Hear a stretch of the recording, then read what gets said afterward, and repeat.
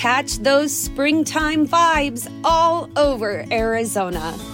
Break out of the winter blues by hitting the water at one of our lake and river parks. Take a hike among the wildflowers. Just make sure to stay on the trails and leave the flowers for the bees. Discover Arizona's best kept secret and visit azstateparks.com/amazing to start your springtime adventure. TheChairShot.com. Always use your head. The following is brought to you by the Social Suplex Podcast Network. Warning. The Outsider's Edge contains strong opinions, unconventional views, and contrarian stances. Listen, if you dare. Hey, yo!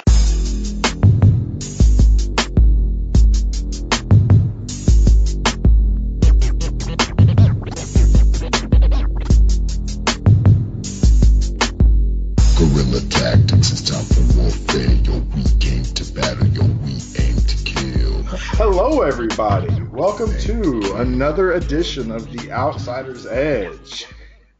It's not your boy Rance, it's Carl, because Carl is moderating a lively and friendly debate today. We're calling this the State of the WWE episode. And of course, as always, we have the main man, Rance Morris. Rance, what's going on, brother? Oh, he called me the main man. I feel so special. You're the hard-working man. You're the hard-working man. Well, I appreciate that. What's happening, everybody? How y'all doing? Everybody doing good? Okay, all right. Kyle, we got the Golden Lover. Kyle, he's here as well. What you got, Kyle? I'm only mildly offended because, are you trying to say that me and Clive don't work hard? In the way that Rance does? I don't know now. Come on. Like on the podcasting game at least. Okay. Rance is everywhere. Rance is everywhere. I'll concede that. So there's Kyle already getting angry. And we have another special guy here today from the Ricky and Clive show. What's going on, Clive? How you doing? Good evening to you, Carl. How are you doing? I had to get my time zone correct there. It's morning over here. Well, yeah, that's true. I forgot about that. But you know how us Americans do. We don't pay much attention to what goes on anywhere else. So, accurate other countries? I mean, you know I'm right. So, for this episode, like I said, we're doing the State of WWE. Everybody, except me, of course, is going to choose a main roster brand. SmackDown, Raw, 205 Live. Each person is assigned to one. I believe Rance has Raw, correct? Flagship, baby. Raw has got Rance defending them, so that'll be interesting because we all know Raw is trash, but Rance is going to tell us why it's not. Kyle's got the easy one. He's got SmackDown, so that should be easy for him. I mean, it's only the best B show ever. Yeah. And really, I think maybe Clive is behind the 8 ball more than anybody else because he's got 205 Live. And here's the thing, as good as 205 Live is, as the moderator, I could say that I don't watch anything right now, but I haven't ever, hardly ever gotten into 205 Live. It's always been at least Raw or SmackDown. Damn, save your bias for you're the fucking moderator. Oh, no. But hold on, no. I'm not the one who's, I'm not the judge. The voting won't be on me. I'm just here to poke and prod and, give you guys shit as we go along. Just trying to push them buttons. Yeah, that's right. Trying to see if you can get Clive to talk some shit while he eats communion wafers. So the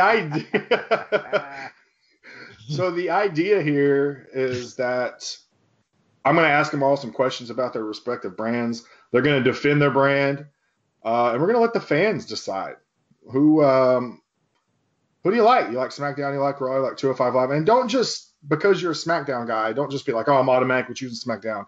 Listen to the arguments, listen to what these guys have to say, because they're all well thought out, well fleshed out fellas. They know how to talk about things. Rance especially. I can't wait to hear what he has to say because you know he's going to be pulling some shit out of his ass like he always does. So, however, I'm going to – are you guys ready to get going? Because I'm ready to start if you guys are. Yeah. Okay.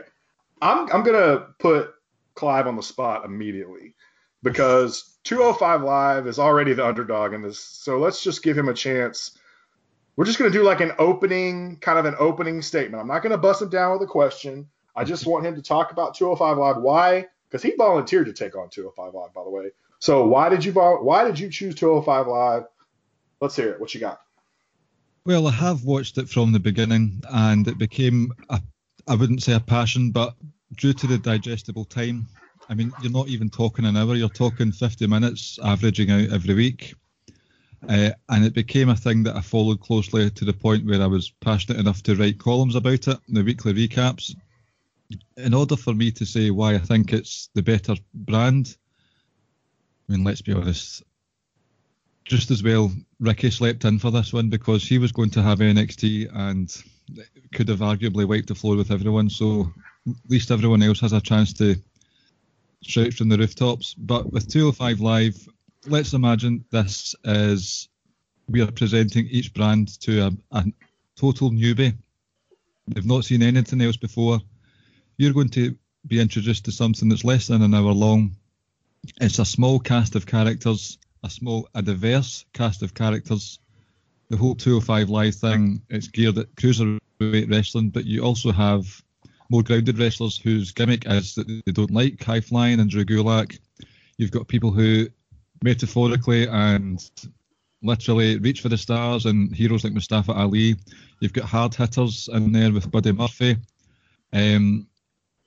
Some nasty bastards like Hideo Itami. There's just really good simple stories in 205 Live. It doesn't insult your intelligence. There is some humour in there. And because of that small cast, you don't forget about wrestlers every couple of weeks because they give room to them all, whether it's tag matches, selfie videos, promos, accompanying someone to the ringside.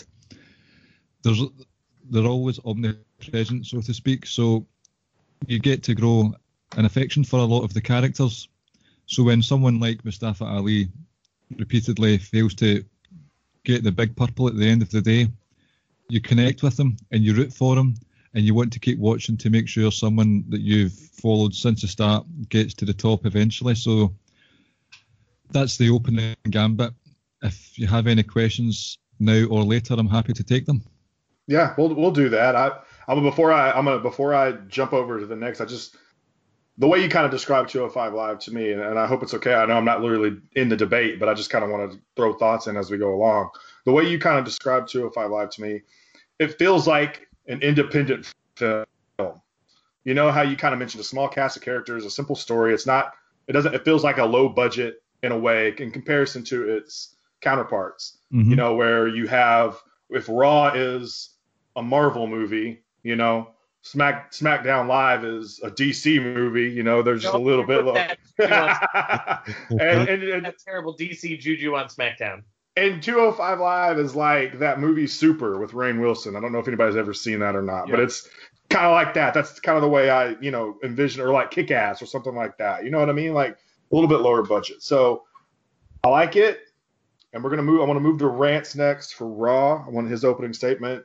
Tell me why you chose Raw, and go ahead.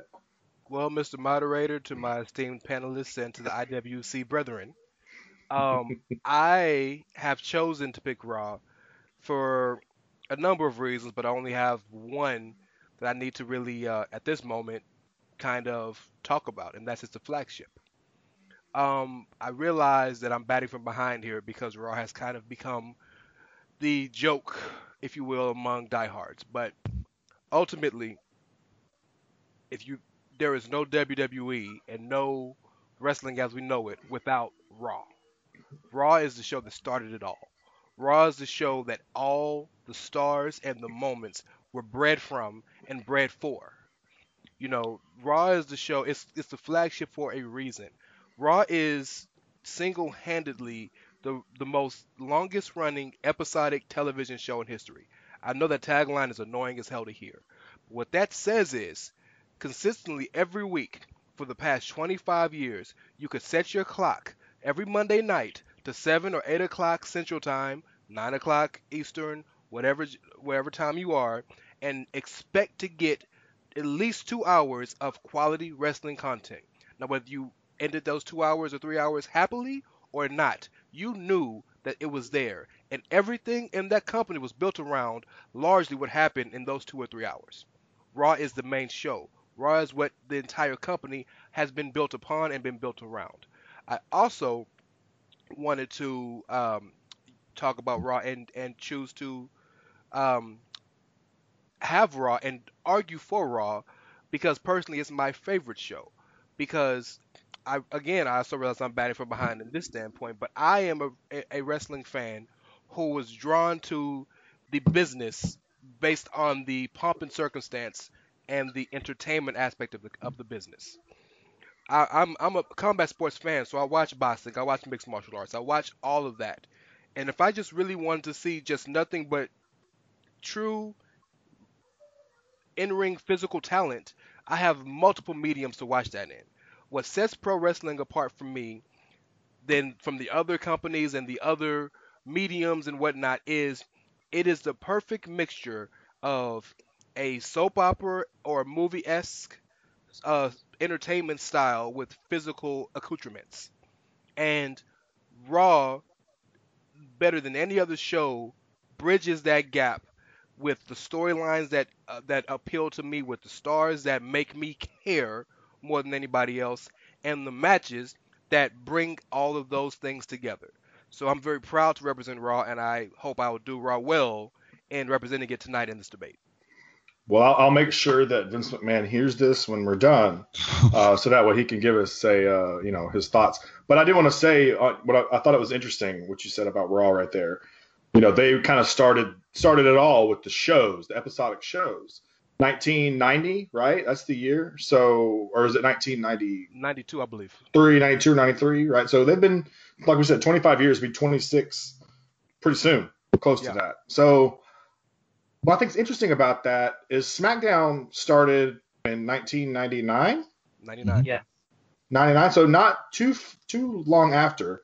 And so what I think is interesting is, and I wonder if Kyle will maybe talk about this any at all when we get to you in just a sec, is the fact that while Raw has started it all, SmackDown's been doing this a pretty good long time too.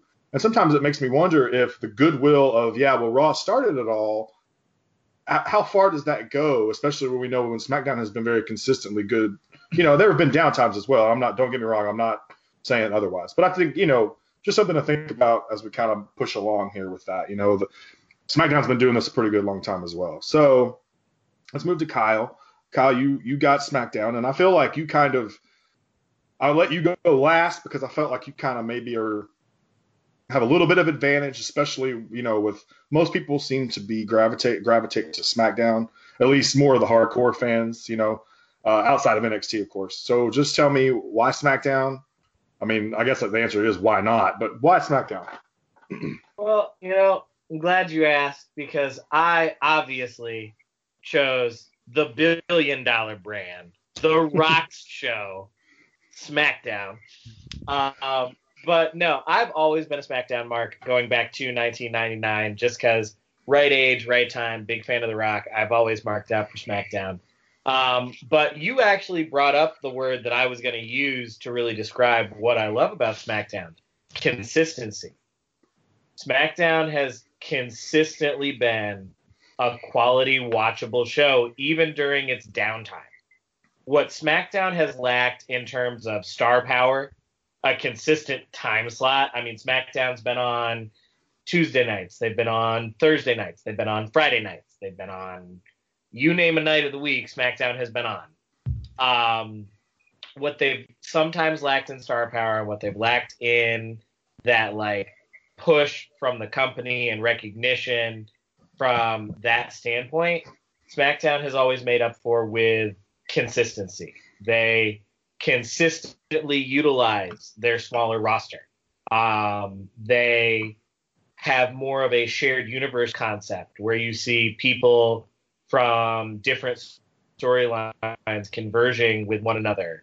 SmackDown has quality tag team wrestling. SmackDown has the two of the three hottest women in wrestling right now, including probably the hottest woman in wrestling right now. SmackDown combines the quality in-ring work that you're going to see on a 205 Live with the quality storytelling that you're going to see on Monday Night Raw.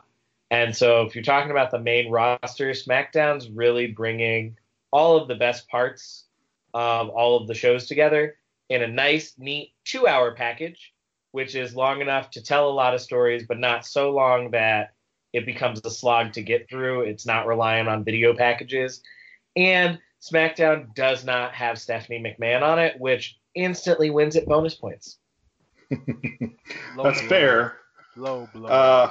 Yeah. I mean, as moderator, I would say that, Steph isn't on TV that much, so when she is, it doesn't bother me. Anymore. Yeah. Right. She hasn't been on TV that much anymore for a while, really. She's there some, not as much as she used to be.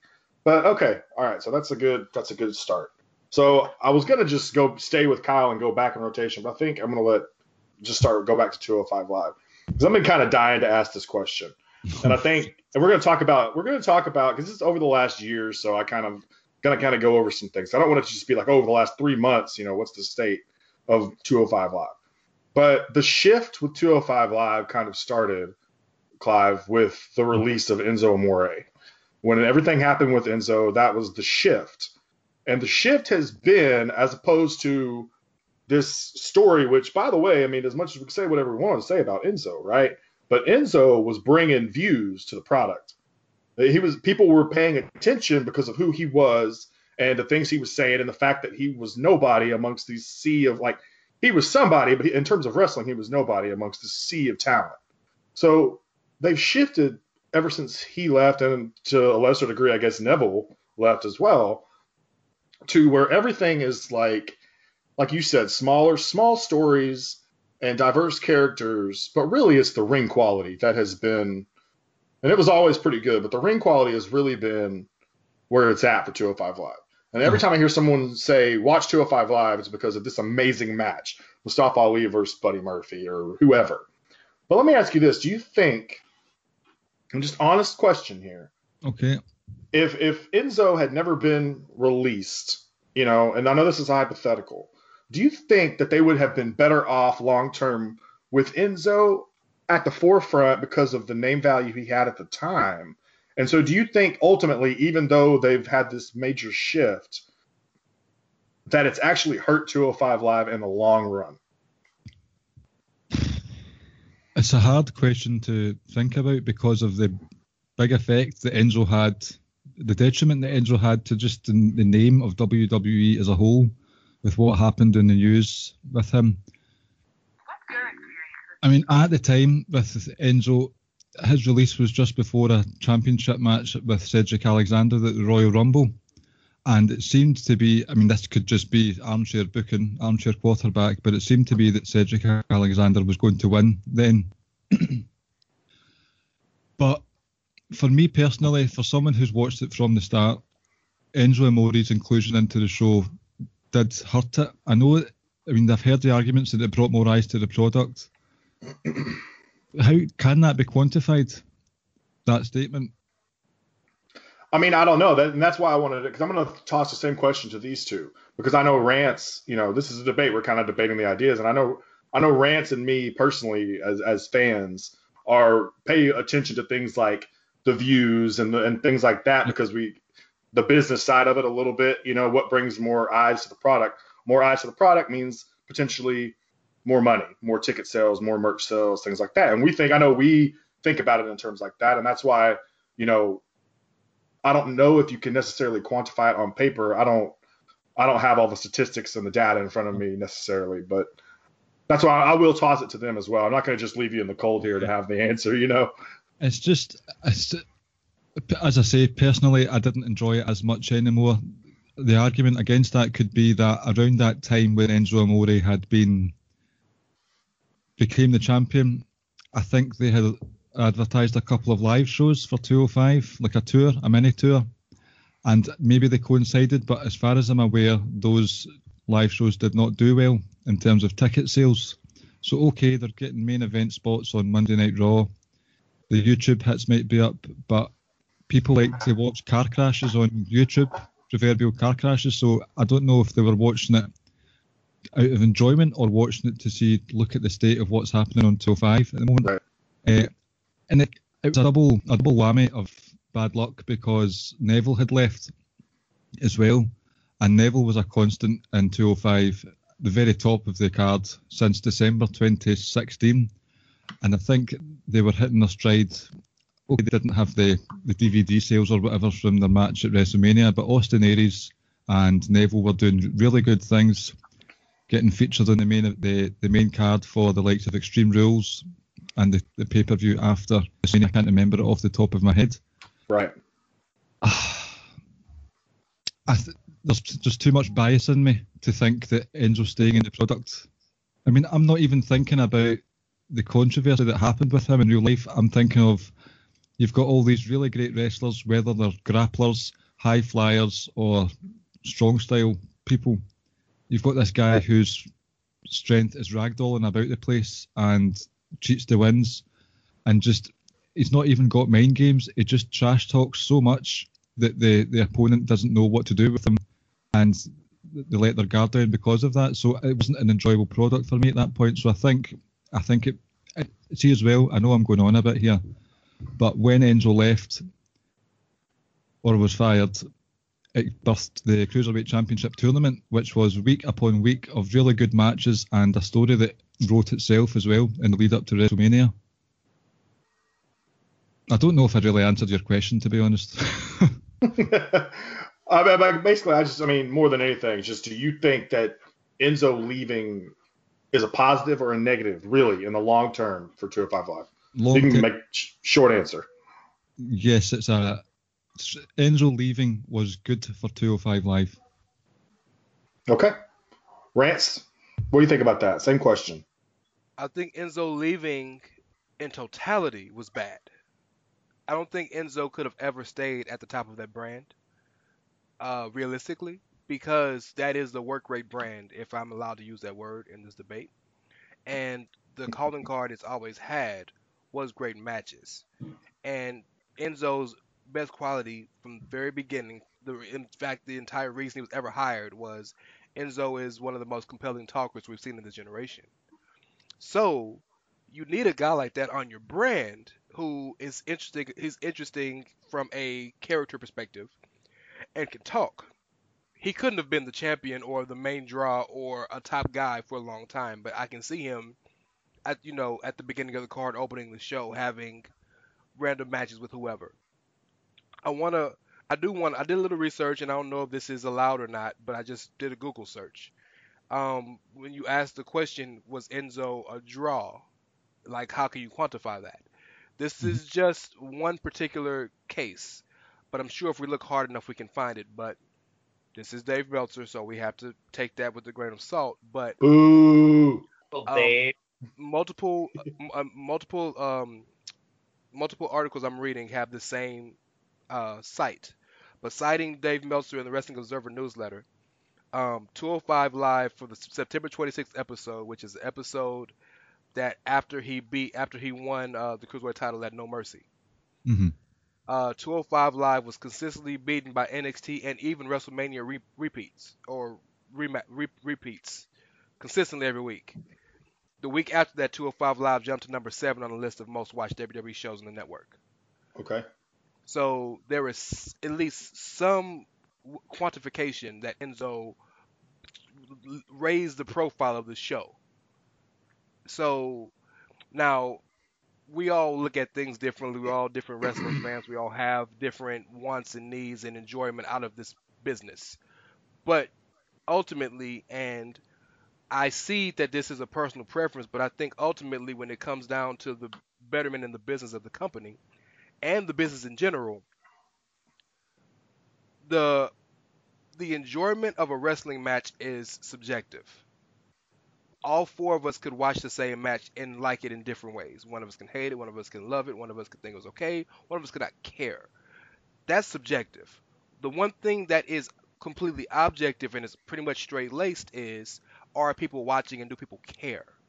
So ultimately, I would be willing to sacrifice 1 match of 50 minutes to have a guy like Enzo make people care about the brand than to have great match after great match after great match. Because my argument to your point, Brian, is that before Enzo ever came, the show was great match after great match after great match after great match, and nobody watched. Well, can I ask you to do a wee bit of research on the side? I'll be glad to. Yeah, sure. Can you, if possible, find out if there was any similar news articles when Akira Tozawa beat Neville? I'll look. Yeah, and in fact, what I'll do, I won't be able to do this for tonight, but maybe I'll come guest on your show soon, or you guest on our show, and my goal is to get all of the 205 live ratings or whatever I can quantify at least for at least a 6-month period before Enzo, during Enzo, and after, just to get an idea. Yeah, the point I was wanting to bring up there was it because Enzo won the title, or was it just because Neville lost? So was there still interest in Tozawa as well? That's what I was. It's a fair question. It's a very fair question. I would argue it's Enzo because Enzo was over with the main roster before he came down to 205. But I mean, that's a fair argument. But to kind of end my part of this and kind of, I guess, pass it on to Kyle, that's where we're going. Yeah. I do think losing Enzo, if you take away the reason he left and just look at it in a vacuum, in a kayfabe wrestling vacuum, I think it hurt the short-term appeal of the brand. It helped the long-term appeal because they completely rebuilt the show. Right. But in the short term, Enzo was a huge help to that product, a huge addition to that product, and making people care about it. We were at the point where people were talking about them canceling 205 Live. Yeah. And Enzo comes and they got live events. That's not an accident. There's a reason for that. Sure. Okay, so I'll pass it on to Kyle. You know the question by now. So what I have to add is, I think the reason I disagree is because you're right. Enzo was the biggest star that they had, but I'd argue honestly that Enzo was too big a star and he cast a shadow over everybody else, and a shadow that it was really impossible to step outside of. Because the way that they were booking him, really the only person other than Enzo that was going to get over at the end of that storyline, the way that it was going, was Gabagulak. Yes. Yeah. And Drew finally turned and snapped Enzo in half, which I'd have marked for because, I'm here hashtag for a better 205. I am totally all for it. I will watch that man give me any PowerPoint presentation. But I would just argue that, yes, Enzo put more eyes on the product, but Enzo's star was so much bigger than everybody else's because of his time when Enzo and Cass were still really popular and all of that, that his star loomed too large over the rest of the show. Okay. And it almost prevented other people from getting over. All right. Agreed. Yeah. So before we move on, I'll be interested to see Rance, if and whatever numbers you can come up with, because I've always kind of wondered, like, as good as 205 Live has been, they still, the match has been good. The addition of Drake Maverick was really well done. It still seems like it's they struggle. They struggle with getting the eyes that they got when Enzo was on top, and we'll see. I'm interested to see the numbers. I'd be interested to really see the numbers before and after Enzo more than anything, as opposed to the ones with Enzo. Because after Enzo, do people stick with it? That's kind of what that differential will interest me a lot. But it's time to move on. We're going to move on to Raw, and I'm not fucking around with questions today. So we're going to get after this. State of the WWE, right? Monday Night Raw. Where do they really go right now that they have lost Roman Reigns for an indefinite amount of time? And I think we all kind of see how much we weren't appreciating Roman. If you've been watching Raw recently, and there's been a lot of people hate Raw anyway, but it feels like it's been piled on more since Roman has left. So the question I have for you is, now that Roman is out for however long it's going to be, how are they going to ultimately recover and get themselves back up to a level that we really never really realized they were at to begin with? I guess because we always have had disdain towards Raw. But now that we know for sure that Roman is a major factor and how important and his importance to that show, where do they go from here? How do they recover without him? And is Brock Lesnar the answer? So Brock Lesnar's not the answer, but it very clearly a loss like losing Roman Reigns for any amount of time, let alone for surely the large amount of time they've lost him for, and the reasoning is debilitating, is tragic, is every word you could think of in the book. Get real soon, Roman. And yes, I like that you said that it's kind of made a big portion of the audience who didn't like him at least appreciate his importance to the company. But the one thing that I've said to you and the rest of you and a lot of you guys listening for a long time is, while Roman was the biggest and most and hardest pushed man on the roster for the past 4 years, he wasn't the only one. Seth Rollins was pushed very closely. Dean Sure. Ambrose was pushed very closely. Until this year, Bray Wyatt was pushed very closely. You've got Braun Strowman until these bad losses have been pushed very closely. You've had people who have been pushed at at high levels. The goal was though to make Roman the Cena so that when the other guys were gone, Roman could put over the other guys and the other guys could ascend to him with him instead of just having a whole group of guys come together and there's no top guy. If there's one thing we can always say very definitively is that when WWE has turmoil in some form or fashion, they seem to always breed excellence. Their best moments have come when they've been challenged, whether it's WCW rising up against them, whether it was a whole bunch of people just deciding to leave at once and they had to make stars out of nowhere. They've always seemed to have done well when their backs were against the wall. So take that to Brock Lesnar. Brock Lesnar is a constant because he's the biggest and most well-known star in not just wrestling but in the mainstream of what professional wrestling is. Roman is known around wrestling circles and fairly decently around the world. Everybody knows Brock Lesnar in and out of wrestling, or at least has heard his name. But the beauty of a guy like Brock Lesnar, and we saw the positives of him at Survivor Series when he's actually selling and putting people over and making people look like stars like he can, Definitely. is when he loses, and I know that's not often, and I understand that is a problem. The way he's booked, the way his matches are booked, all of that is a problem. I understand that it's a detriment.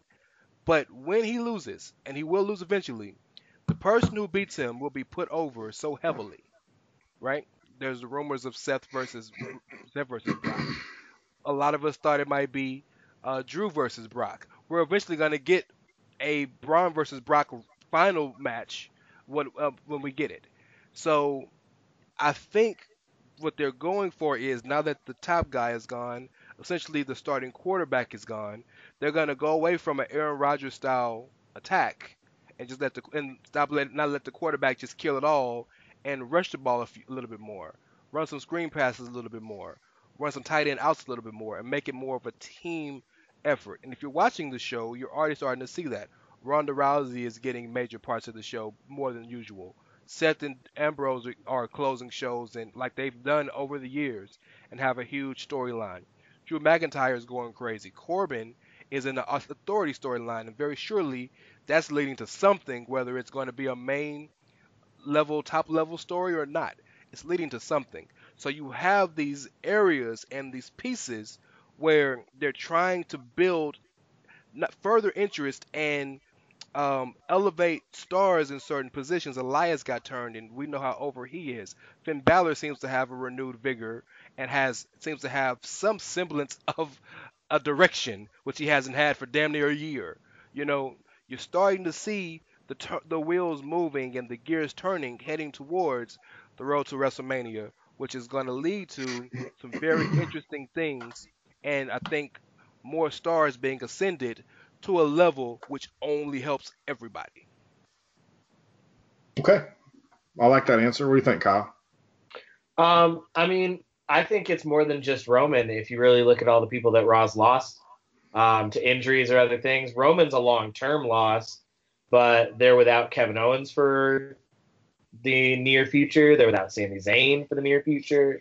They're without Braun Strowman right now because he's got that elbow injury. Alexa Bliss has that concussion. Raw's got a lot of people on the shelf, like a lot of people on the shelf. And we talk about how thin Raw's roster is right now. Raw's roster is thin because everybody hurt. Mm-hmm. If all those people were healthy, they have a lot of star power. That's why a couple weeks ago on The Edge, we had talked about Aleister Black being called up, and Rance mentioned, well, Raw needs bodies. Well, yeah, but SmackDown needs names more than Raw needs bodies. Raw needs bodies because people are hurt. SmackDown needs names because, like, SmackDown's got consistency, but they need star power. Okay. Brian, thoughts? I'm going to mix some metaphors quite badly here, but Rance had said the gears are turning in order to sort of build everyone up again to eventually nominate or coronate someone who's going to take the title from Brock. Again. There we go, again. Now, I know what happened with Roman. It's just completely unforeseeable. And with Braun being injured, what has now come to happen with Crown Jewel and Brock Lesnar being the champion again, it's almost unavoidable. But I think that's because of the nearly 2 years now of people grinding their gears and not being able to rise to the top. The Cream's not been able to rise to the top because they're too busy. They're being this metaphor game's terrible. They're being bottlenecked and they're stuck because they can't elevate any higher because Brock has a stranglehold on the sort of main event division. And it's happened again. This can't be helped, but it's happening again. And because the credibility of a lot of the wrestlers has been damaged considerably over the last couple of years, it's hard to see anyone at the moment credible enough to beat Brock Lesnar, even in the near future or WrestleMania. So it just feels like it's very cyclical. And we've been down this road before. I understand your optimism, Rance, I really do. And it will happen. Obviously, Brock can't be the champion forever. But in terms of a weekly episodic program, it can be a chore to watch because you know it's not going to lead to anything truly massive until WrestleMania time. Yeah, I think it's a good point. I think, to a larger degree, I think one of the biggest problems with Raw it's not Roman. Like you said, Brock has had a stranglehold. And of course, this was supposed to be it for Brock when Roman took the belt back, or to finally won the title, rather. We kind of thought, okay, well, they're moving in a different direction. For what we understood, it was probably going to be Roman and AJ at Survivor Series, and things change. You have to, as Dave Meltzer might say, plans changed, right? But I think one of the biggest problems with Raw is they didn't really it doesn't seem like they had a backup plan. And what I mean by that is, Brock Lesnar is like, you're making a football analogy, and we're probably confusing Brian, but, the football analogy was well placed, France. You're going to start rushing the ball a little bit more. And I think of Brock as like the tight end, but he's like a safety valve. Your quarterback's down, and now you got your backup in, and you're throwing the ball to Brock. That's just who you go with, because he's the easiest person to go with. But in a lot of ways, that could have been avoided, had they done better by especially someone like Braun Strowman, I think. And what I mean by that is I understand he's won the majority of his matches, but he's been made to look like a little bitch, essentially, by Brock Lesnar anytime that he's really had an opportunity. And I think that made it difficult for them to go with Braun when they had the title vacant. And had they not just made it seem like Braun was essentially under Brock Lesnar, then maybe we could have moved forward with Braun and we didn't need Brock. And I understand the appeal of Brock, but to me, it's been a lack of, while they have pushed other guys, it never really felt like they made the next guy who was ready. And so you just go right back to Brock. I felt like it was a little careless, in my opinion, that they had to go back. They felt like they had to go back to Brock because they didn't have any other option, if that makes sense. Forgive me for breaking format, but I want to retort to that for just a second. You said that they have a backup plan, but you can't plan for a man getting leukemia. No, I'm not saying that. Right, but hold on. But the backup plan was Braun. I don't think we're acknowledging that. Number one, there have been numerous reports coming out that Braun had a little heat with the backstage area, and two, Braun has a very serious elbow injury that he's had to have surgery for now twice.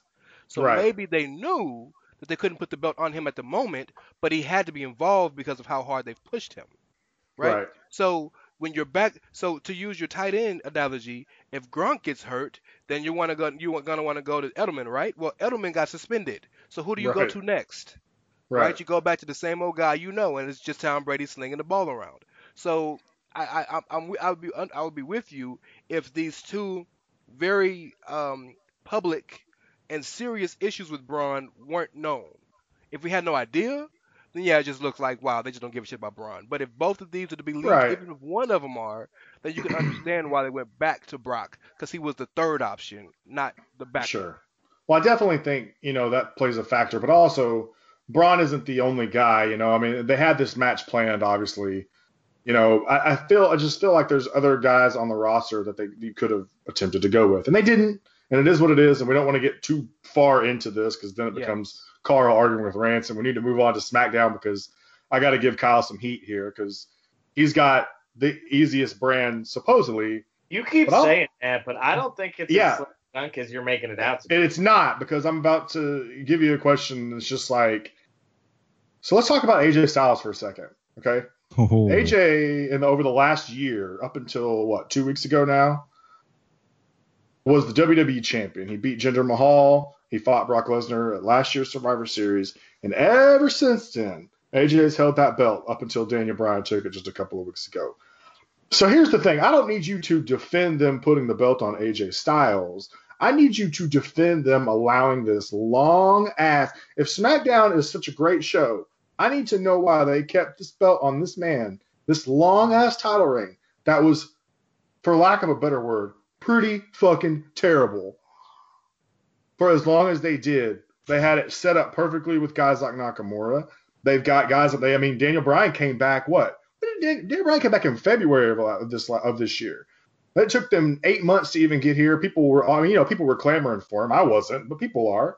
You got The Miz sitting right there. You got lots of guys, and yet they just kept that belt with the most boring ass feuds. Made Shinsuke look like a bitch. Made Samoa Joe look like a bitch. Like, what's up, man? If this is such a great show, I need to know. You got to defend this for me. I'm going to say a couple things. Yeah. I'll defend them not putting the title on Shinsuke. This is a hollow defense, but I'm going to make it anyway. I'll defend them not putting the belt on Shinsuke because if the concern was about him communicating with the audience, they needed to make that character change. And so the character changes worked, and heel Shinsuke, as far as the main roster goes, is better than face Shinsuke was. Now, I don't think Shinsuke is where they dropped the ball with AJ. Where they dropped the ball on AJ's title reign is AJ should have lost that shit to Wendy. Samoa Joe should have taken that title. And I'm not going to sit here and try to pretend that he shouldn't have, because Samoa Joe should have taken that title. The problem with AJ's reign hasn't been that the feuds have been bad. The problem with AJ's reign is that AJ's always gone over in the end, just like Brock does. And so all of the people that AJ goes against, because AJ's a white meat babyface, and all of his feuds are between him and these like badass heels, is that he makes them all look like bitches in the end because they're not winning. And so then he loses to he beats Shinsuke in spite of the dick kicks, but Daniel gives him one motherfucking dick kick, and that was like the last dick kick, the final dick kick in the string of dick kicks. His dick kick could take no more. That's all it was. I was gonna say, finally his balls of diamond apparently just like crumbled into cubic zirconias. There you go. Well done. The title reign ended. No, I won't defend the AJ Styles title reign because that was some bullshit. So you would say, just to clarify, is that detrimental to SmackDown over the last year? I don't think it was detrimental to SmackDown. I think it was detrimental to the WWE title. And there's a difference.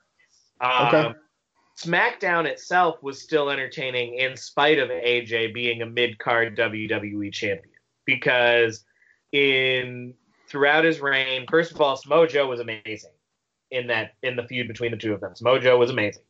Shinsuke was relatively entertaining in their feud together. But on the other times, when AJ was champion, the rest of this feud or not the feud, the rest of his time, you had the saga with KO and Sammy versus Shane, which, yeah, it was some shit we've all seen before, but Kevin and Sammy are amazing together as antagonistic whiners. So that was thoroughly entertaining. It brought Daniel out of retirement. They had Daniel coming out of retirement, was this huge story in and of itself, this great feel-good moment for WrestleMania. You had the tag team feud between with the New Day and the Usos, which pretty much single-handedly kept tag team wrestling relevant last year. You had the feud between Miz and Daniel Bryan. You've had the rise of Becky Lynch. There have been a lot of great things happening on SmackDown. It's just the WWE title has been tarnished as a result of the fact that for most of AJ Styles' reign as champion this time around, AJ Styles has not been the champ that runs the camp. AJ Styles has been just another jabroni with a belt. Okay. That's good. What do you think, Clive? What do you got? AJ Styles, can you defend this shit? Well, in my opinion, this isn't excusing the title reign. I think it's explaining it. If you know what I mean there. Funnily enough, this evening I had watched AJ's 365 documentary on the network, and it started round about the time with his match against Finn Balor at TLC, where he was called upon last minute because of sickness to Bray Wyatt. He flew in from Chile, 2 different flights, got there with little notice, had a really good match with Finn Balor, and they went backstage. Road Dogg and Vince were in Gorilla, and the look of adoration on Vince's face was a rare sight to see in all these sort of fourth wall breaking documentaries that you have on the network.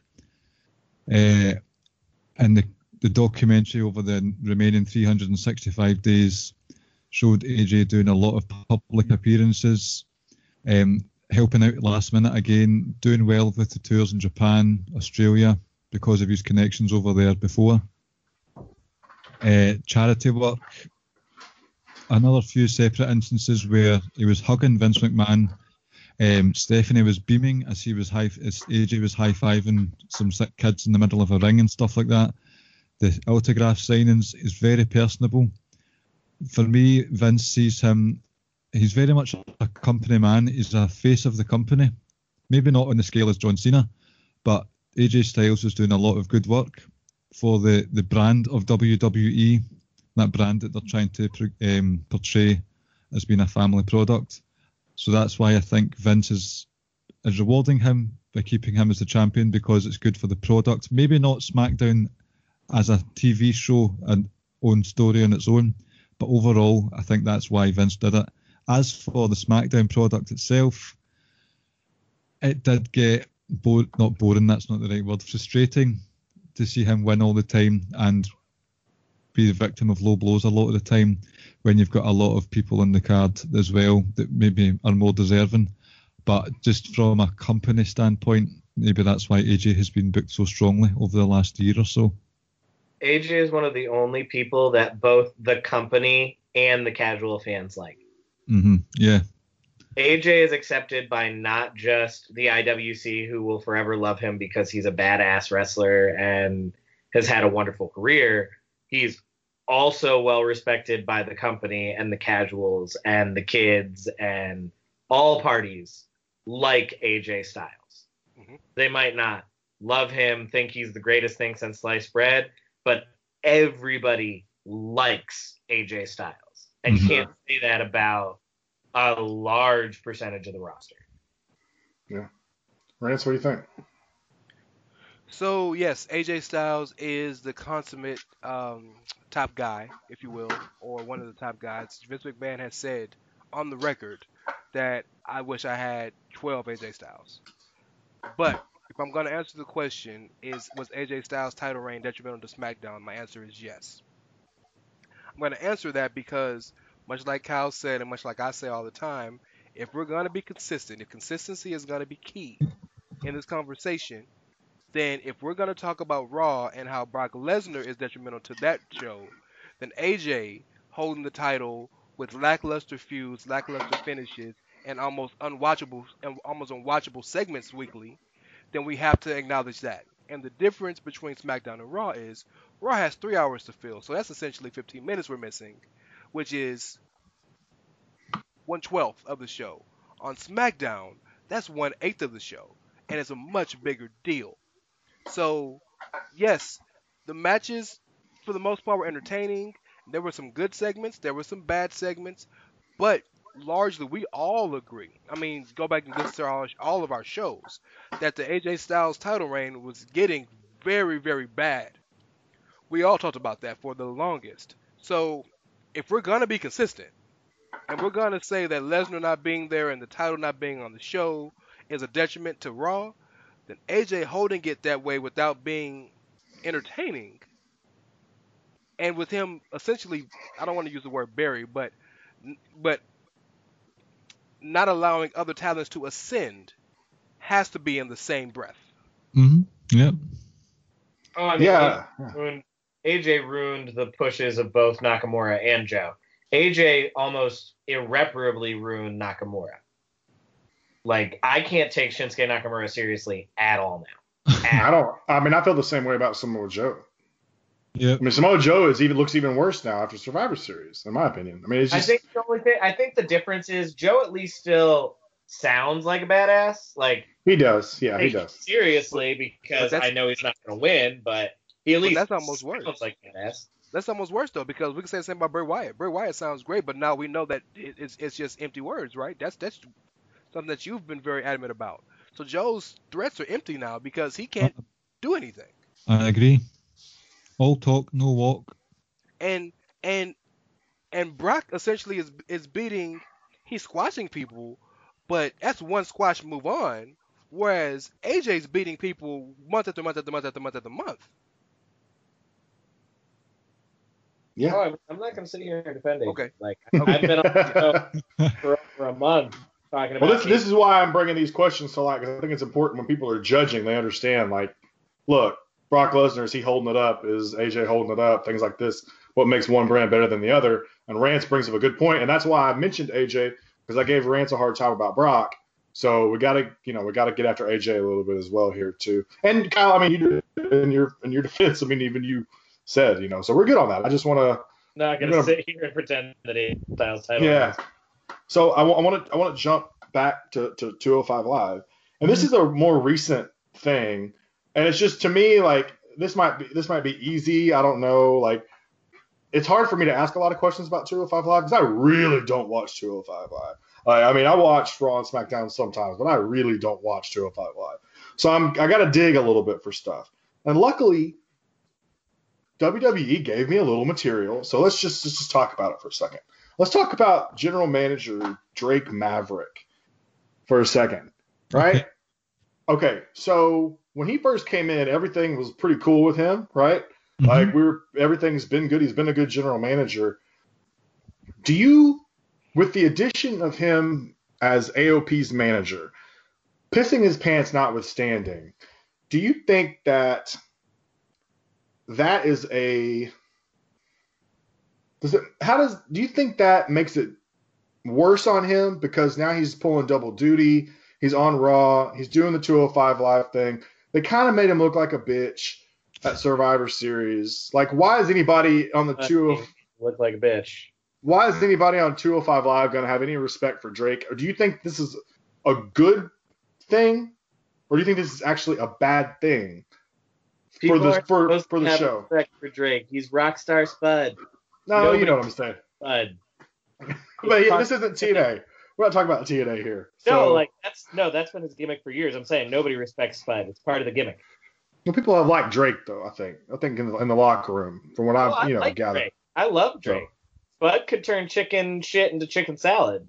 So my question is, I guess, do you think that with this new development that it's going to make for an interesting story where now everybody's going to be like, fuck the general manager. You know what I mean? Like, really? Like, he's going to tell us what to do. He peed his pants. You know what I'm saying? Or is this a bad thing? What do you think? I think it's to sort of pick up on the point earlier about did Enzo move the needle for 205? I don't think this will do anything for it because a couple of people had interactions with Drake Maverick on this week's 205 Live. Cedric Alexander came up to him and was all nicey, looking for a further opportunity to get back into the title picture and whatnot. It seemed to have just been, I mean, he literally dresses differently. He combs his hair back for 205, whereas on Raw, he's got that crazy middle pattern going on. It is almost as if he's a completely different persona on different each show. Right. So they didn't make mention of it at all. Not even Nigel McGuinness, Percy Watson, or Vic Joseph made mention of it in commentary. I don't even think anything about Survivor Series out with the Mustafa Ali Buddy Murphy match was mentioned. So if people saw Survivor Series, they saw Drake Maverick piss his pants, they'll think, oh, he's quite funny. I'm going to see what this 205 Live's all about, to see what the general manager's like, and they'll just see this guy who's got nice suits, nice hair, and make some good matches. They might be a wee bit disappointed and think, oh well, I won't bother next week. So I think if they don't capitalise on it, it's a bad thing, because Drake Maverick's quite over at the moment. Yeah, I agree. And by the way, I know before I let Rance take this, I do want to mention we're gonna talk about Mustafa Ali. I understand how important he is to the show at some point. I just want to get some of these out of the way, because Mustafa, I'm not gonna like sit here and like let you have this debate and not let you talk about like the most over guy on the whole damn roster. By the way, you're gonna get a chance to do that. I just want to like kind of go through. So Rance, did you want to add anything else, Brian, or is that? No, that's me. Okay, all right. So I'll let Rance take it. As far as the Drake Maverick things goes, and about him doing double duty, the issue I have with that was the continuity of it, as with Leo Rush. At the time, Leo Rush, a heel, was managing a babyface, Bobby Lashley. Drake Maverick, a straight-laced, justifiable face, was he was managing a bad rough and tough heel tag team. So the alignments felt off, and yes, I understand that 205 Live is main roster, but isn't necessarily canon and this, that, and the other. I get all that. But that bothered me personally because I essentially had to look at one character as two different people. You know what I mean? Mm-hmm. And at least Leo Rush has been rectified that he's the same smarmy asshole he is on 205 as he's on Raw, with a guy who's matching him and Bobby.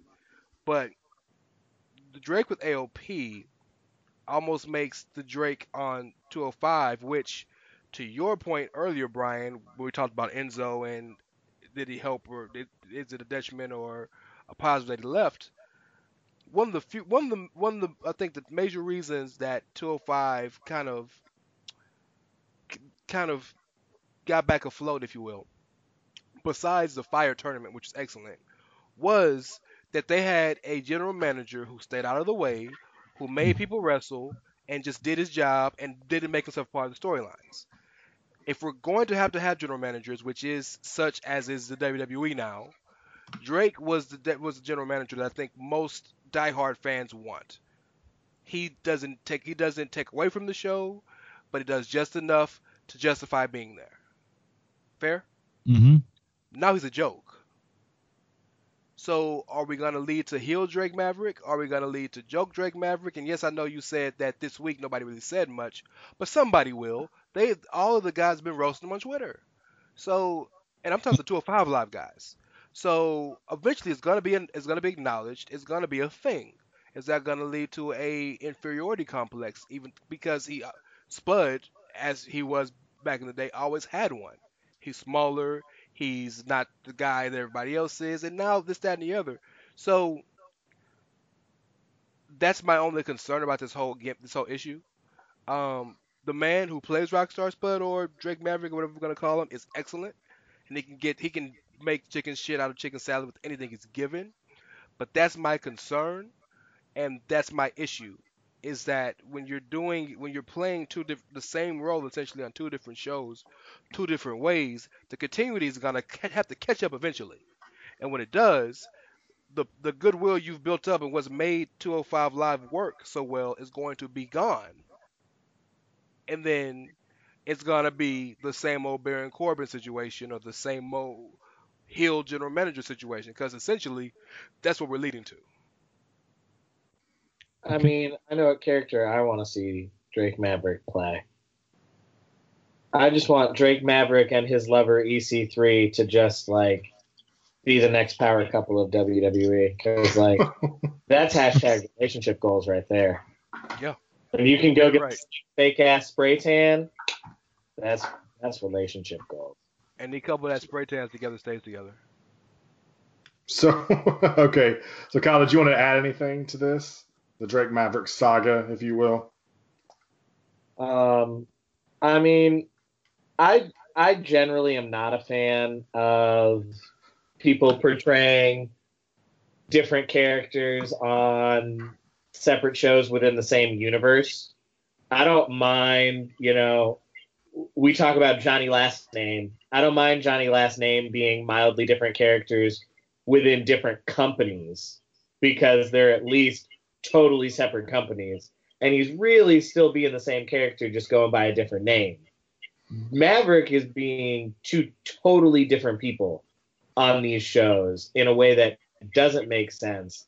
And the main roster is using him the way that TNA always used him, as a comedic relief character, because that's really what he excels at. So, like, I feel like that's probably the way that they should go. But again, I'm going to hold out hope for the power couple of EC3 and Drake Maverick. Okay, so like I said, I don't get into the 205 live that much. I do like Drake a lot. Obviously, I think it'd be hard for people not to like him. But I will say, like, I kind of agree with Rance. They made him look like a joke, and like for the people who watch both shows, we know who Drake is, and like for him to be out there taking a whiz on himself, and then the next week or the next 2 days later on 205 Live trying to manage someone. I mean, just imagine if you walked into work tomorrow, knowing your boss had like pissed their pants at a Christmas party 2 days before. You know what I'm saying? Like, I mean, you might not want to. Your bosses don't piss their pants at the Christmas party? I mean, that's fair. That's fair. But anyways, yeah. I mean, I'll jump off that because I'm want to move on to Raw again, and I have a question for Rance. Rance may not care about this as much as Kyle, but I do want to ask it because I know Kyle and me are both Team Save Tag Team Wrestling. Seriously, save it. So, Rance, I want to talk. What the fuck is going on with Raw's tag team division, man? Honestly, it's been a joke for a while. Right, exactly. I just want to talk about it. I want to hear Rance, if he can. We know Vince doesn't like tag team wrestling. So before you go on to that, we've always heard that he doesn't like tag team wrestling. Whether that's true or not, I don't really know. But we've always heard that, so I don't really. It's not good enough. It's not going to be good enough. It might be good enough for the people judging. It's not for me. But I just want to know, do you think they're ever going to do anything about this just weak tag team division? And would it be beneficial to them running this 3-hour show to actually do something that matters with that division? Okay, so let me answer. Let me speak to the Vince thing first. Vince doesn't like tag team wrestling, and let me tell you why he doesn't like tag team wrestling. His thought process, and he said this before, his thought process is simply this: if I have the same amount of time, I'd rather get 2 dudes over than have to work to get 4. The reason he doesn't believe in tag team wrestling is because he looks at tag teams as just a conduit to get another single star. Ultimately, and if we're speaking factually, ultimately the only tag team in history that's ever drawn legit money in the WWE or even WWE, WCW before this era now where guys like the Bucks and stuff like that can make money, but just in the history of wrestling was the Road Warriors. Tag teams ultimately didn't. The New Age Outlaws were one of the top merchandise sellers. Okay, but they were behind in terms of drawing money. They were behind The Rock. They were behind Stone Cold. They were behind Triple H. They were behind The Undertaker. Your argument wasn't top draw. Your argument I did say was top draw. Tag teams that made money. The New Age Outlaws made plenty of fucking money. Let me correct myself. Then I'm sorry. We're a top drawing tag team. We're top drawing act as a tag team. It's one, and it's the Road Warriors. So the number of wrestlers that he's made top stars that came out of tag teams is long as hell. Stone Cold, Shawn Michaels, so many people, Batista, Randy Orton, so many people that you have that came out of all of the Shield. So many stars have come out of tag teams and become single stars. So that's just his. I'm not saying I agree with that. I'm not saying it's right. That's just the thought process behind that. So if you look at that thought process and try to acquiesce it to now, you'll see why most of the tag teams he has are single stars put together. Ambrose and Rollins for the longest point, McIntyre and Ziggler for a while. Even before they went to SmackDown, because they were the Raw Tag Team Champions for the long time, Cesaro and Sheamus. Now Gable and Rude. So, yes, the depth of tag teams, and most importantly, the depth of legitimate tag teams is a problem. But as with everything in WWE and on Raw in general, there are ebbs and flows. At the end of the day, the story is always what matters most to Vince. The story and the bottom line. So if we look at how this year has panned out, the stories have led to such that just didn't put tag teams at the top level. Stories have in either recent times meant much. If we want to talk legitimately, the Shield and the Dogs of War was a tag team storyline that dominated Raw for 3 months. We've had tag teams. We've had tag team storylines. We've had top level tag teams. The issue is the depth, and that is something that needs to be addressed. But that's also something that is always going to be in flux, because if we're in the business and if you guys want to believe that wins and losses matter, if we're going to say that, I don't believe that. But if we're going to go by that thought process, then ultimately there's only going to always be 2 or 3 tag teams that essentially matter, because teams got to lose for somebody to win. And the biggest problem with the guys on Raw isn't just that they lose all the time, but it's that none of them are compelling enough to be remembered. The Revival is a great tag team. They might be the best in-ring tag team, but there's nothing about them that if you didn't watch them wrestle that would make you interested. The Lucha Booties are the Lucha Booties. I don't have to say anything else. They're the Lucha Booties. Heath Slater and Rhino aren't good enough to be on the Survivor Series pre-show tag team match. You know what I mean? Taz Worldwide's broken up. The Ascension is these guys aren't compelling enough. And that's not a booking thing. That's the teams. Yes, booking isn't helping, but that's the teams. You look at your tag teams on SmackDown, you have compelling acts that have been doing it for years. Cesaro and Sheamus are 5-time tag champs. New Day's 5-time tag champs, been together 3, 4, 5 years. The Usos are Hall of Fame worthy right now. You know what I mean? You have real Also 5-time teams. tag. Also 5-time tag champs. So that's why Colones are 3-time tag champs. yes, exactly. The Good Brothers are 2-time tag champs. You know what I mean? And that's just kind of literally the only team on SmackDown's main roster that's never won a main roster tag title. But they're also former NXT tag champs. But if we're talking about my point, which is that outside of even we can say LP and Drew and Dolph if you count them a tag team. We're talking about the difference between Raw and SmackDown, and what I'm saying about being interesting and being memorable. The Usos are memorable because of their slam poetry, hood-esque gimmick. The gimmick is memorable, right? The New Day, my God, they throw pancakes at you. They're memorable. There's something about them that you remember. We can go down the line of all the tag teams on SmackDown. I named the tag teams on Raw. There's nothing about them that's memorable. So, yes, WWE deserves a lot of blame, and they need to fix things. You're right, but this is one of those situations where we need to look at the talent too. What are y'all doing to be better? What are y'all doing to be different? As much as I hate the Lucha Booties, them adding little things like bringing pinatas to the ring and them doing things like having Lucha House Rules matches are something that makes them a memorable team. And I hate them. I hate them. But that's the step they're getting over. they're more redeemable than half the other teams on that brand because you know what the difference is between them and the B team, for example. The B team tried something different and got themselves a little bit over, but the B team were great proof that the B was the end of JOB because the tag division on Raw is the Job Squad. They are all the Job Squad. And what do we know about the Job Squad? They fucking lose because they fucking geeks. They are there for one reason and one reason only, to catch that ass whooping. Okay, but can I be honest? Can we be dead honest here? Whichever one of the three of the Bar, the Usos, and the New Day that isn't getting pushed, jobs all the time. They just switch. So if it's the Usos versus the New, if it's is the difference. Like no, they're I'm not saying 5-time champions. The B team is not. The B I team agree. were jobbers before, then they won the titles. Now they jobbers again. I agree. I'm not saying you're wrong, but I'm saying just in a vacuum, all teams are losing the same amount of matches.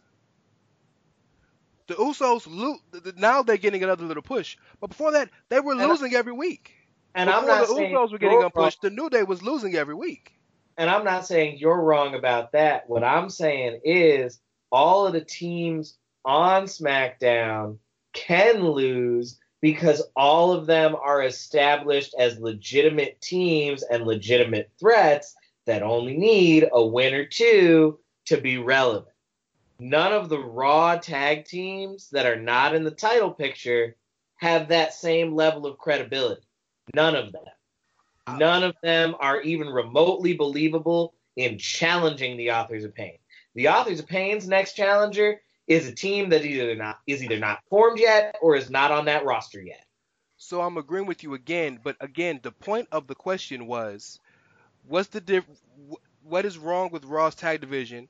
And essentially, Raw's tag division is being booked the same as SmackDown's. The difference is the teams are established, right? So what I'm trying to point out to the listeners and to you guys is, put some blame on the teams. Yeah, if we're going to say Vince McMahon doesn't like tag team wrestling, both divisions are being booked the same. Well, That's my point. I think Clive has fallen asleep, but I was seeing, you look like you were taking a little nap there. But that's all right. I want to hear your opinion on this. And I'm the asshole, by the way, and Kyle just called a whole bunch of people geeks, something I would never do, I've never done, ever. So I just want to hear what Clive has. You don't have to do it. I'll do it. It's fine. Never as in all the time. I've not got much to add to the argument in this point. Just a couple of small things. In keeping with what was said about Drake Maverick earlier, a lot of the tag teams have been made to look like a joke, and maybe one too many comedy segments over the last 12 months or so. You had the Cookout, Braun Strowman destroying them on multiple occasions, things like that. So that's why I can't take them seriously and credibly. The other point is a positive. The Ascension's theme music was, and always will be the best music that the WWE have ever put out. So they've got that going for them at least. Pretty fire. Yeah. Well, I mean, I'll be honest with you. Like, I've always been, I'm kind of like you, Kyle. I'm a big proponent of tag team wrestling, but I really just think, and Rance has a good point here, and really it leads to this. SmackDown has all the good ones, really. I mean, the Revival are over there. And Raw, that's fine. And AOP's good. They're dominant, But outside of that, the rest of these tag teams are garbage. I mean, it's just garbage. They're not compelling, like Rance says, and that's a problem. Rance says to put it on the teams. Some people will say put it on the booking. I find it to be a little somewhere in the middle. I think maybe you could throw them more bones, but I also think, whether they get those opportunities or not, they've got to do something with them. So we'll you throw them bones and the B team gets over for 3 months, and then you stop throwing them bones because people stop caring. Yeah. They're not compelling, like you said. That's one example. When they were to Miztourage. No, that original B team run was interesting as fuck. Yeah. Like the first month and a half of it was interesting as hell. You know what I compare that to though? Like Heath Slater and Rhino. It was interesting in the chase, but once they actually get the titles, it's not interesting anymore. and that's because they're not compelling. Exactly my point.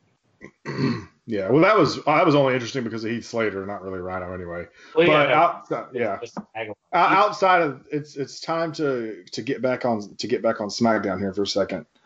So here's one thing that I think it bugs a lot of people.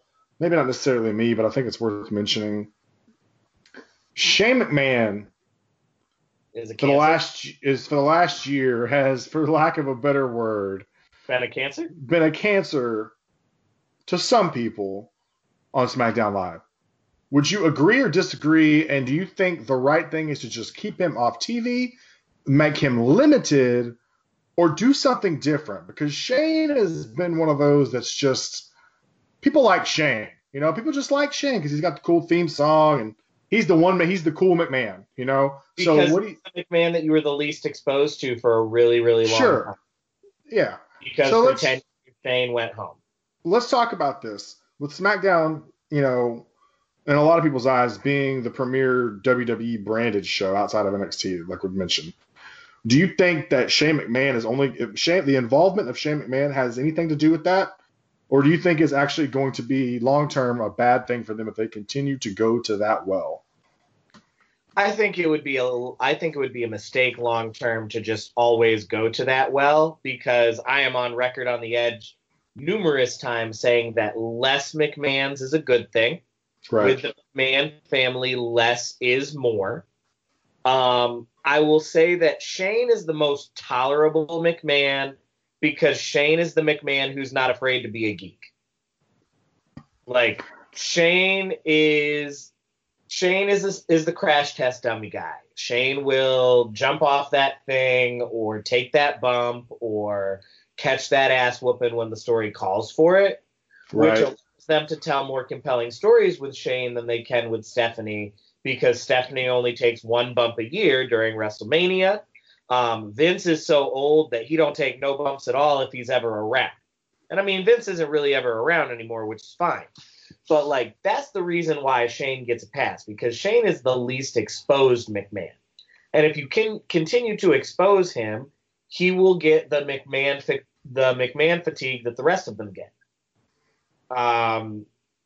But I also am not going to sit here and pretend that Shane wasn't a part of some of the compelling parts of SmackDown over the last year, because, like, his match with AJ at WrestleMania last year was an underrated sleeper. Like, nobody expected that match to be as good as it turned out to be. I did. Nobody but Rance expected that match to be as good as it turned out to be.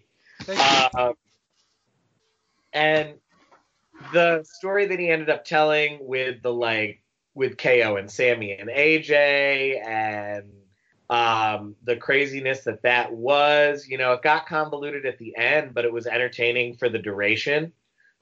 This stuff he's doing right now with Miz only upsets me because I need the Miz to be in the WWE title picture, and I'm, like, really on that train right now. I might be the only person on that train right now, but, like, I got a great seat. But I don't know. I think less McMahons in the long run is a better thing, but for right now, I think relying on Shane while he's still young enough to take bumps isn't, like, killing the show. And he can take the bumps that Paige can't take, because Paige can't take bumps no more either. So if we need an authority figure who can catch that ass whooping, he fulfills that Baron Corbin role really well. Clive? I think Shane's use has run out quite quickly over the last couple of years. Granted, the AJ Styles match at WrestleMania was decent. It was a surprise match maybe not match of the night contender, but it still was very palatable. But since then, his rub against the likes of Kevin Owens, Sami Zayn, and now what's looking like to be The Miz, it's another one of those ones where the last couple of years I've seen it already. I've seen it a few times, too many. And I know it's kayfabe and I know it's not a big deal with this crown jewel thing, but this best in the world thing's just I don't need McMahon's hogging the limelight in 2018 anymore. it's not really the land of opportunity that Shane McMahon himself has said it was for the last few years. So, and I've got a bugbear, as you know, with part-timers. When the likes of Almas isn't getting on the card, the Super Survivor Series card at all, when the likes of Ty Dillinger aren't really getting much of an opportunity to progress themselves in their career on the main roster because of the likes of Shane McMahon gassing himself after 5 minutes, missing elbows, looking like a ragdoll. Because cocaine is a hell of a drug. It's time to put Shane O'Mac out of his misery. Rance, what you got, man? Well, I'm the wrong person to ask this question because I'm a known Shane Mark. But let me say this: I think the reason I never had a problem with Shane as an authority figure, even to this point, is for 3 reasons. Number 1, he's always and consistently has been over. Number 2, he never goes over. He always takes the fall, except for that what you call that shit in Saudi Arabia, which clearly was a storyline, but whatever it was. But at number 3, he's a continuity black hole is what it was, because you gonna threaten to fire everybody if they lose in the World Cup, but meanwhile we gonna go over on Survivor Series and act like that shit ain't no thing. Well, hey, you only hurting yourself because you're the one that said your brand has consistency. Number 3 is a continuity black hole. Okay, that's your general manager, so you're only hurting yourself in this debate. And number 3, my general manager, sure. Shane is the commission. Well, that's worse. He's the guy over the brand. And number 3, he always is willing and ready to take any bump or ass whipping that comes to him where it's necessary. So I think those 3 things have always bred him as not necessary, but willingly important, if you will. So I never had a problem with him because even in the matches he was having, he was always losing, right? I think if I had to find an issue with Shane in general, more than anything to me, it's that I don't have a problem with him being competitive with wrestlers in hardcore situations. It's in situations when it's not hardcore, where he looks like he just comes off his couch and is as good as they are, and they're on the road 4 days, 5 days a week, 52 weeks a year. That's where I start to get a little annoyed. But such is life in WWE that there has to be an authority figure. It is what it is. Kyle said the best page can't take bumps. Shane is necessary. Now, what I don't want is Shane to keep having major one-on-one feuds with people. I don't mind it at certain points in the year. But this year, with the exception of the time he took off because he was either kayfabe injured or real life injured when Braun threw him through the table after he had diverticulitis and came back, and a hernia, and came back 2 weeks later, which, and by every account, he really did have it. So he's superhuman. This is the guy that knows sold. Helicopter accident not too long before that. He knows sold. Yeah, so he's superhuman. But except for the exception of that time it took off, Shane's been involved with the feud for the better part of the past 18 months. So I think that's why you guys and maybe some other fans may be a little tired of him. I don't have a problem with him because I don't think he takes away from the show too much, as long as he stays away from the championship, and as long as he doesn't. What he was doing with Kevin Owens and Sami Zayn was ruining the show, I think, because he kept ruining their lives, which was ruining every feud they were involved in until they feuded with. As long as it's just you and another dude and y'all just stay in y'all shit, I don't have a problem with it.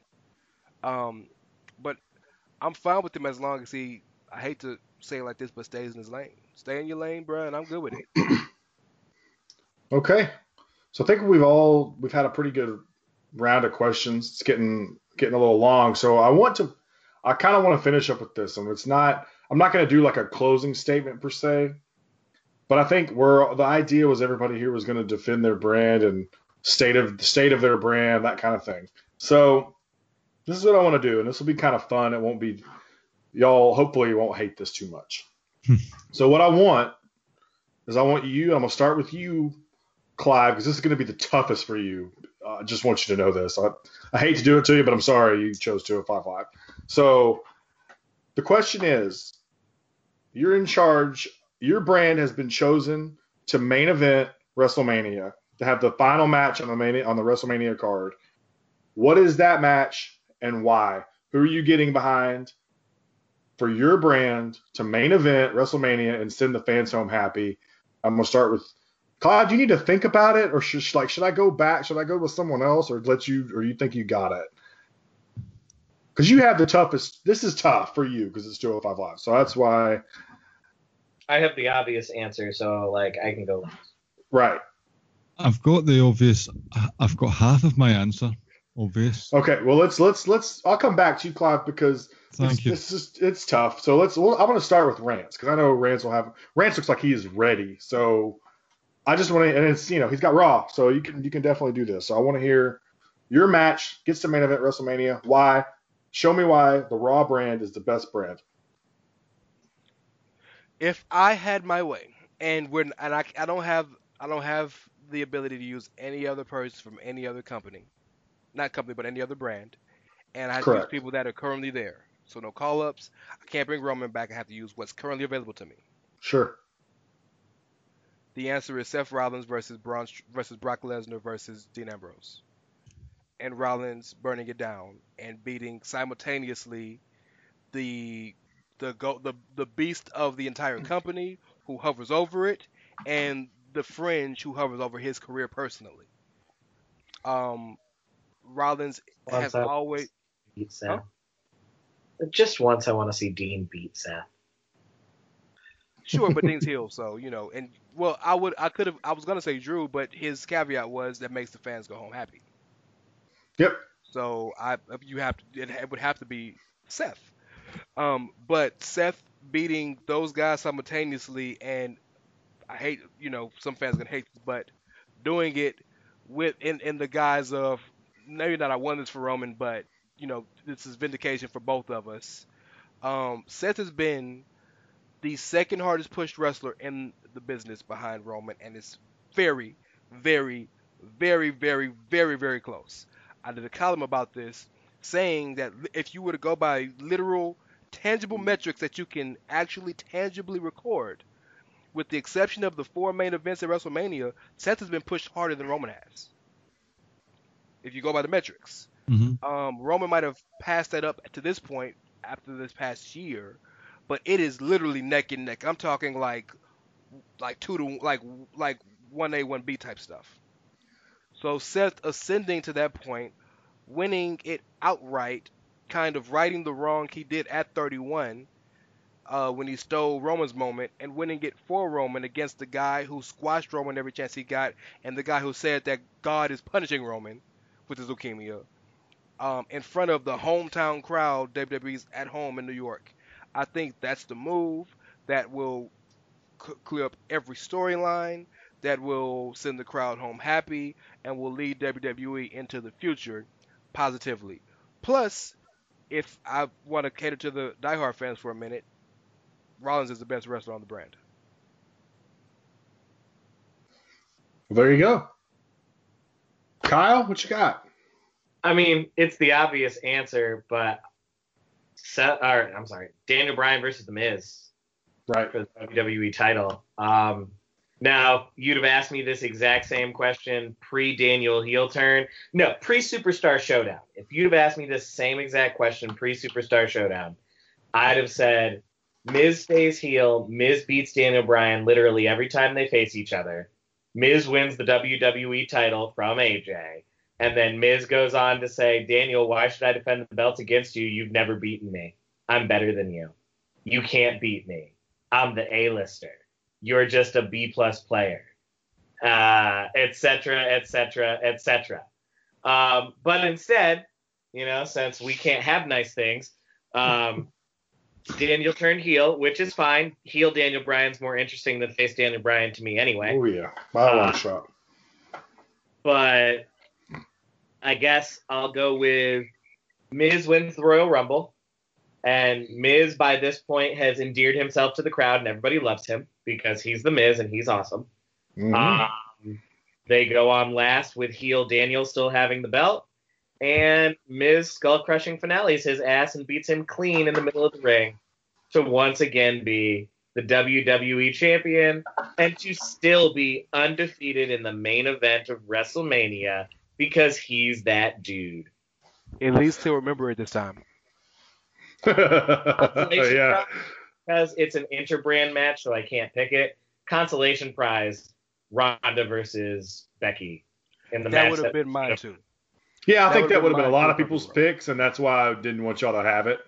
So, once again, when Rob hears this, he's going to be like, asshole Carl at the end. Wouldn't let him have one nice thing. What up, Rob? So, Even though I'm a way bigger asshole than you are. that's what I'm saying. I've been trying to tell them. They're not listening. All right. So, Clive, you've had some time to put it together. I know who one of your guys is, and I told you to get a chance to talk about him, but I want to hear who the other one is. So, let's go. Two of the ongoing stories in 205 Live, like unwritten stories over the last few months, has been Cedric Alexander was quite a boring champion, and Mustafa Ali was having chances taken away from him repeatedly. There has been hints that Cedric Alexander's going to betray Mustafa Ali at some point, so some fantasy booking, maybe at the Royal Rumble pay-per-view. Multi-man match for the Cruiserweight Championship. Cedric Alexander wins, turns heel in the process, there or thereabouts, and people aren't happy that Cedric Alexander's back in charge. So Mustafa Ali challenges Cedric for the one-on-one singles match, a repeat of last year when they were friends and Cedric Alexander beat him. Alexander's acting like an arsehole now, so you've got, it's not the redemption angle as such, but it's the validation finally that Mustafa Ali is able to do it at the grandest stage of them all. Where personally I think, even if, let's say this is the main event, Mustafa Ali deserves it. The work he's put in, the fire promos, the homemade promos, the match of the year contenders every couple of months or so, and he finally overcomes evil on the grandest stage to take home the big purple. So Ali versus Alexander 2, but with Alexander as a heel, and he gets beaten finally, once and for all. Yeah. Well, here's the thing. I think, honestly, you guys will think I'm crazy. I think Ali has the chops to actually be to main event, and not just 205 Live. I think he could be a Daniel Bryan main event style because people are behind him, and and that's why I'm kind of glad that I was able to get, because I actually believe Ali is someone that could be more than what he is on 205 Live in the future. Maybe not right now, I don't know, but obviously I don't know. I think that match would be a tough sell for a main event of WrestleMania. But, you give Ali that, that build on the main brands over the years. I think it could work at one of these days. I think it's something you could actually go. As long as it ends with Ali hitting the 054 on Cedric and sending his boring ass back to square one. So yeah, that's pretty much it. I wasn't informed how this is gonna be judged, if there will be a poll or if there will be an email blast to all of our fans or whatever the case will be. But I think everybody did really good. I know who I would vote for. I'm not going to tell anybody because, Brian's the obvious winner. Right. Yeah. So that's just because I stayed. It would have been. Here's the thing: we're lucky that stayed up. we're lucky that Ricky wasn't here because we probably all got destroyed if he was here to defend NXT. Without question, NXT is the superior brand to all brands right now. Well, but what we can do is essentially NXT versus NXT UK one of these days. Need to wait a year or so before we do that. Oh yeah, it's not something we're doing like tomorrow.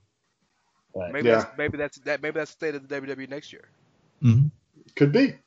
We'll just have to tune in next year. You gotta keep listening and following all of us. Speaking of following, there's 4 of us here. I'll get my shit in quickly. You can find me at Twitter at OutsiderCurvin. This is 2 podcasts in a row, fellas. So I don't know. Like, I'm on a streak here. I may have to keep it up. Probably not. But you never know, man. Moving our record date back to our original one, so maybe you'll be free more often. Yeah, we'll see what happens. So, Kyle, get your shit in, man. Tell them where they can find you. Yo, you can find me on Twitter at Dr. S'mores. Pretty easy. Clive, what you got, bud? We are at Ricky and Clive on Twitter and Facebook. This obviously isn't the Ricky and Clive Wrestling Show, but I've got some breaking news for you guys. Oh God. I went to a fusion restaurant the other day, like one of those, they combine different things for your meals, and at the table across from me was the narcissist himself, Mr. Lex Luger. He was browsing the menu, and there was a section on the menu that had sort of steak-like soups, so combining steak and soup. And the waitress came up to Mr. Luger and said, "So would you like the T-bone soup, Lex?" And he said, "No, sorry, my bump card's maxed out."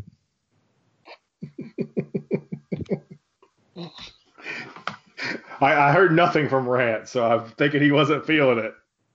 Where's Ricky? Where's Ricky? I need Ricky.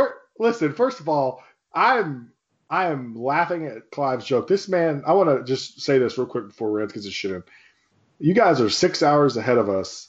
Mm-hmm. It is 9:45 where I'm at right now. That means it is 3:45 in the morning where Clive is right now. This man is up late doing this for us.